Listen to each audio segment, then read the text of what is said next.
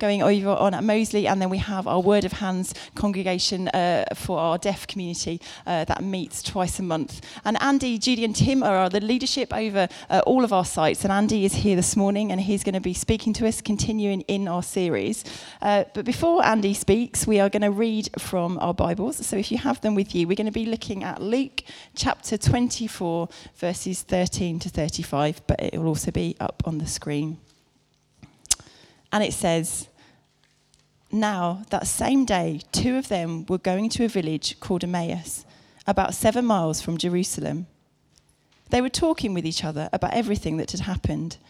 As they talked and discussed these things with each other, Jesus himself came up and walked along with them, but they were kept from recognizing him. He asked them, 'What are you discussing together as you walk along?' They stood still, their faces downcast. One of them, named Cleopas, asked him, 'Are you the only one visiting Jerusalem who does not know the things that have happened there in these days?' 'What things?' he asked. 'About Jesus of Nazareth,' they replied. 'He was a prophet, powerful in word and deed before God and all the people. The chief priests and our rulers handed him over to be sentenced to death, and they crucified him. But we had hoped that he was the one who was going to redeem Israel. And what is more, it is the 3rd day since all this took place. In addition, some of our women amazed us. They went to the tomb early this morning, but they didn't find the body.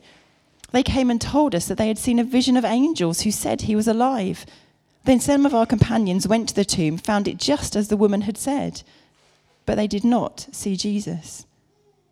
He said to them, 'How foolish you are, and how slow to believe all that the prophets have spoken.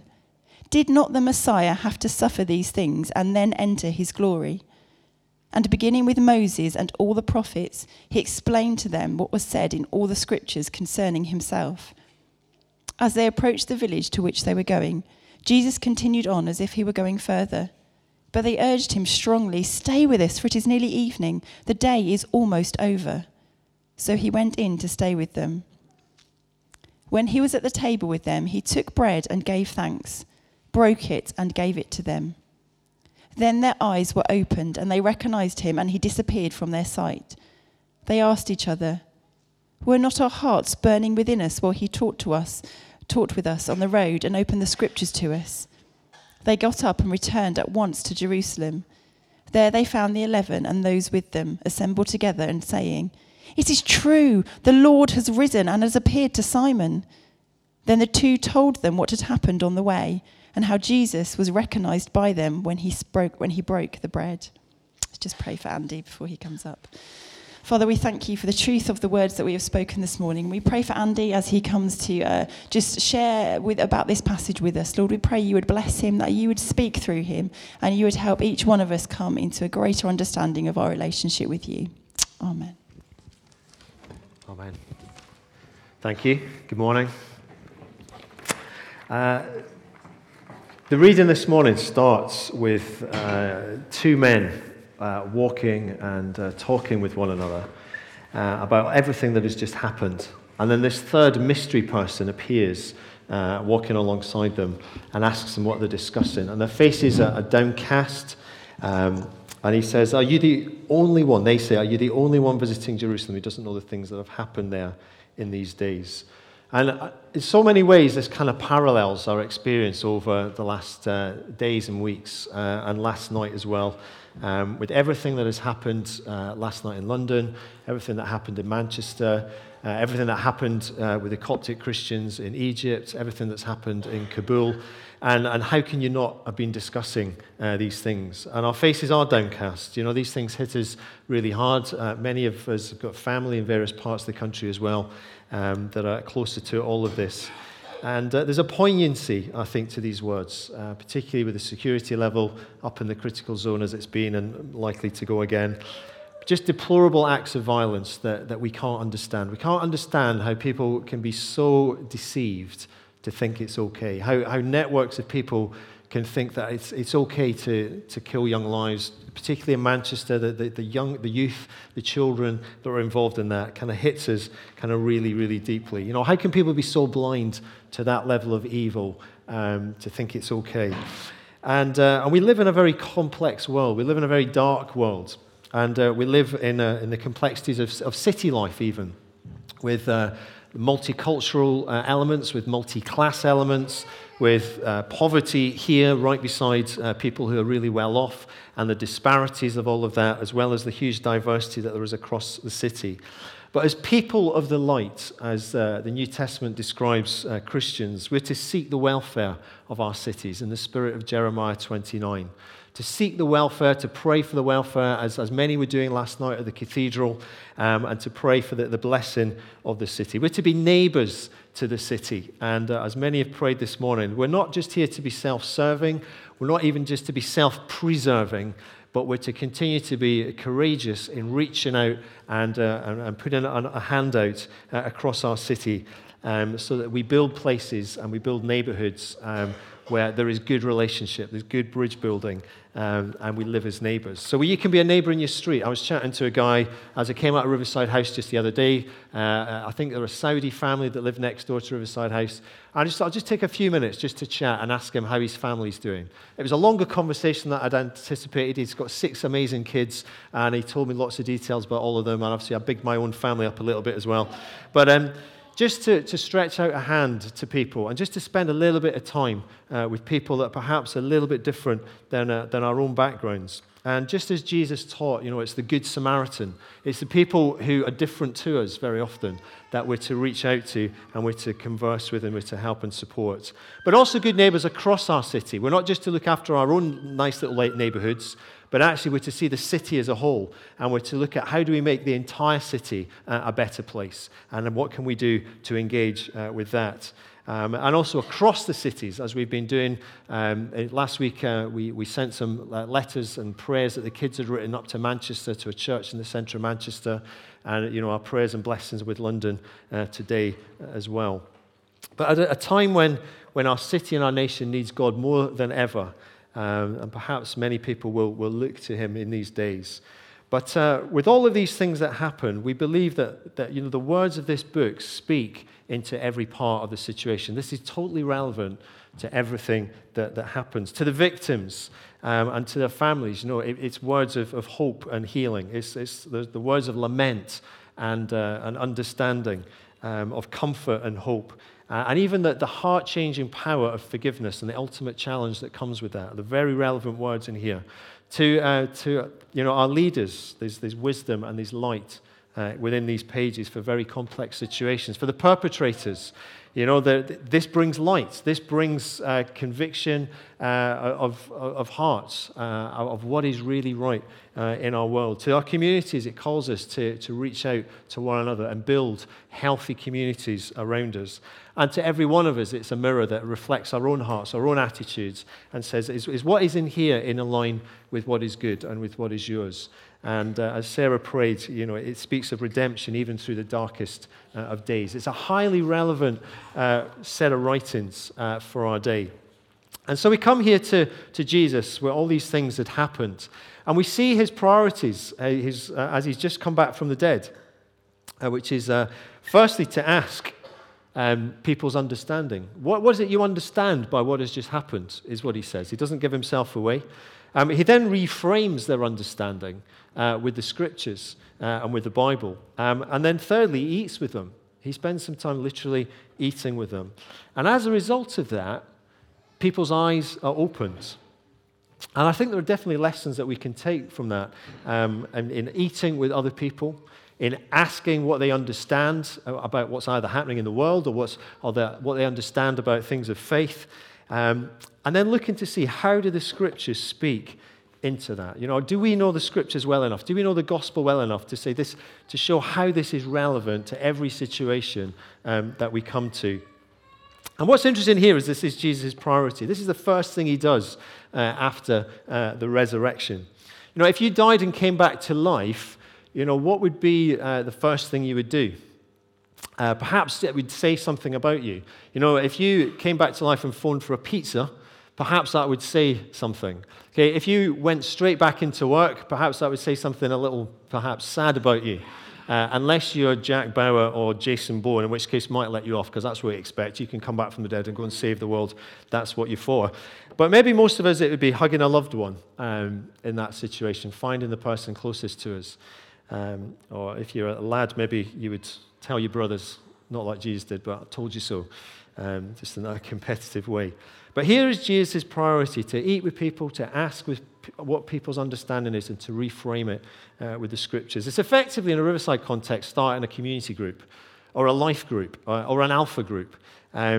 Eating together, walking together, discussing together, and opening the scriptures together. And I encourage you, if you're not part of one of the groups here at Riverside, do get involved in one. It's a great opportunity to grow and to develop in that way.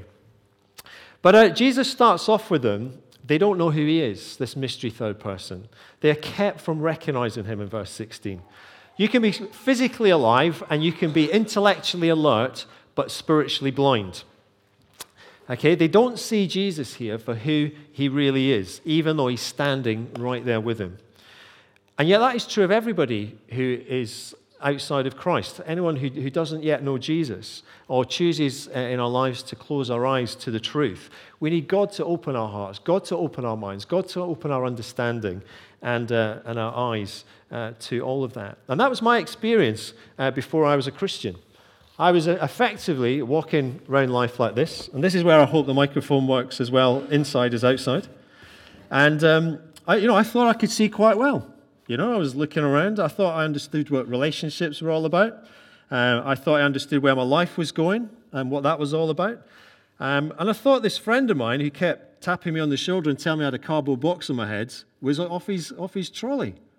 He said, "No, take it off, Andy. There's a lot more to see around the world than you realize." I said, No, I'm very familiar with this. I was born into the world like this. This is all I really know. But as I grew into life, I realized perhaps it was a little bit darker in here than I first thought. Perhaps I did get a little bit more frustrated than I'd hoped for. And as I listened more and more to the good news of Jesus, and God started to tap me on the shoulder and open my eyes and remove the box so that I could see. I hope you heard what I've just said for the last 5 minutes. I have no idea. But just as C.S. Lewis said, he said, "I believed in Christianity not just because I could see it like the sun in the sky, but because by its light, everything else made sense." Okay, it opens our eyes to everything else as well. And as I look around today, actually there's one or two with cardboard boxes on their heads. Okay, and as you go into your week this week, you will meet an awful lot of people with cardboard boxes on their heads. And so we need to pray for them. We need to eat with them. We need to walk with them. We need to listen carefully to their understanding and then just gently reframe their insights with the Bible and with the good news of Jesus. People are spiritually blind. I was. But also, people are slow to believe the Bible. Says Jesus in verse 25, "How slow you are to believe all that the prophets have spoken." And when they described what had happened, these two travelers actually speak very highly of this Jesus of Nazareth. They say he's a prophet. He was powerful in word and deed before God and before men and people. He was sentenced to death. He was crucified. But we'd hoped for a lot more. Basically, we thought he was going to rescue us completely. I thought he was going to just, overthrow this situation of being, headed up with the Romans and all of that. I just thought he was going to emancipate us properly. And you know what? It's the third day and still nothing's happened. Actually, some women went to the tomb, they say, and they couldn't find the body, and they started to talk about angels and stuff. But, when we sent the lads, they couldn't find the body, but they didn't see anything like Jesus or that. So we're not very sure, really. You can imagine that attitude and then realize that Jesus is actually standing there right beside you. A little bit awkward, isn't it? A bit humble pie. But have you ever been separated from people? It happens to me a lot in my family. We'll be walking down the town or somewhere, and I'll nip into a shop, or I'll go across the road to take a photograph or whatever, and they're miles ahead. And they start talking about you, like, "Oh, where's Dad? Where's whatever?" And what the great thing to do is to sneak up behind them before they've realized again. It's quite interesting because they have conversations about you, which I won't go into. But it's a little bit like that here, except Jesus is actually there. They just don't realize who he is. And he says, how slow you are to believe all that was written before by the prophets, basically the Old Testament, the whole of the first 2/3 of the Bible. He says, don't you realize that what is happening now had to happen? That I had to suffer before I enter my glory and before all things come good. It's a little bit like coming out of an exam at uni or college or a course that you've got to do and saying, where's my certificate? And where's my well-paid job? And somebody saying, did you not read the prospectus? Did you not read the course outline? What happens is that, here's the modules you have to do. This is how it's going to be assessed and examined. Then all the marks will be put together. Then you will graduate and get your certificate on this particular date. Then you apply for jobs. That's the timeline. Didn't you realize? Did you not read it all? And it's the same here. Jesus is saying, didn't you not read it all? Did you not read the prospectus? Did you not realize this is what had to happen? Perhaps we even live in days where that may still be true. Do we understand it, of how it is meant to work out? And so thirdly, he comes and he says, this is all about Jesus. The whole of this verse here is all about me, except it's not him yet, because he's not told them that it's him. Okay, it all points to Jesus. It all points to Jesus' rescue plan for mankind. And the cross, Jesus, his future kingdom, is shadowed through the whole of everything. It sends a shadow right the way through. And so he starts this, what must have been one of the most amazing Bible studies, where he goes from the very beginning of the Bible and he kind of works through the whole of the scriptures and explains how it's all about Jesus. He starts with Genesis. He says, don't you realize it's all about, desperate to say me, but he doesn't, this Jesus you speak of. It's all in there. And Exodus, yeah, that's all about this big J as well. And Leviticus, yeah, here, and here. It's all about this Jesus Christ.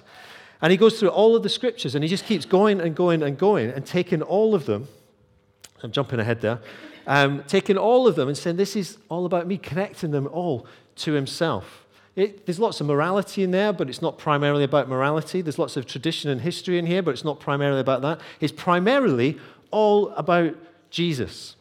And so we start with the prophecies.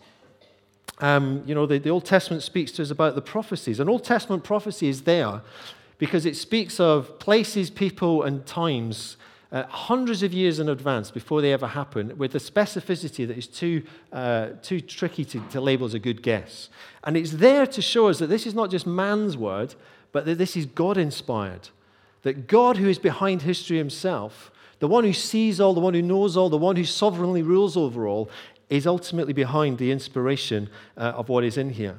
And even as early as Genesis chapter 3 and verse 15, moments after mankind's fall into sin and temptation and rebellion, and thousands of years before Jesus is ever born of Mary, the Virgin Mary, God comes and gives his first prophecy.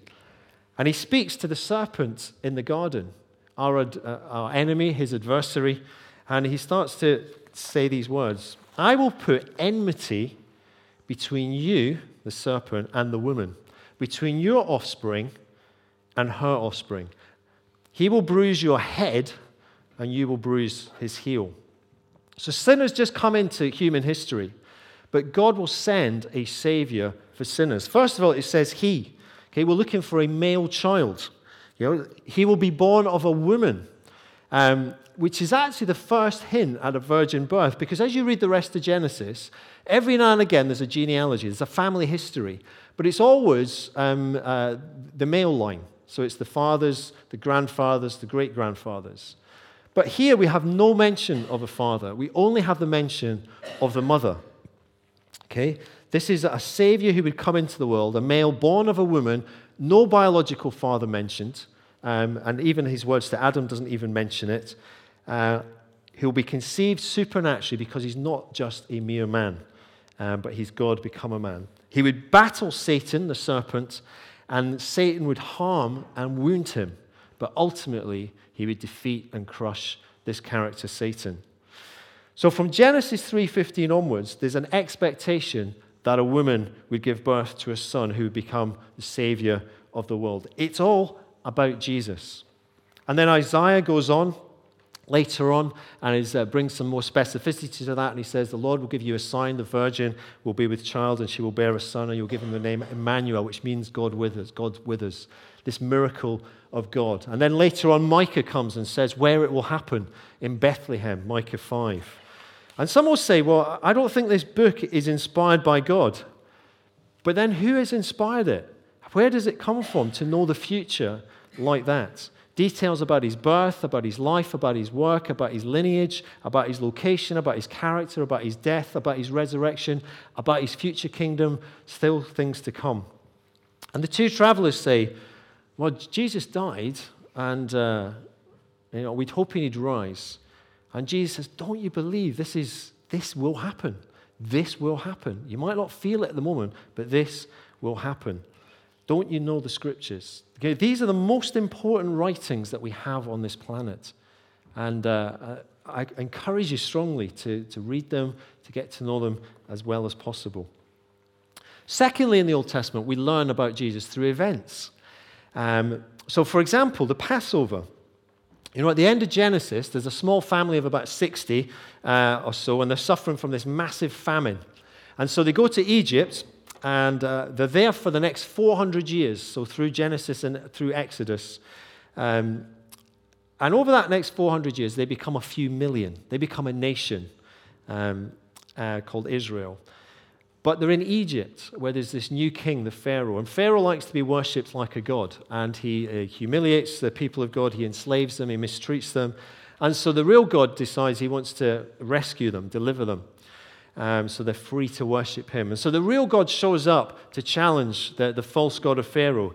And he says, you need to let these people go. Otherwise, there's going to be some consequences.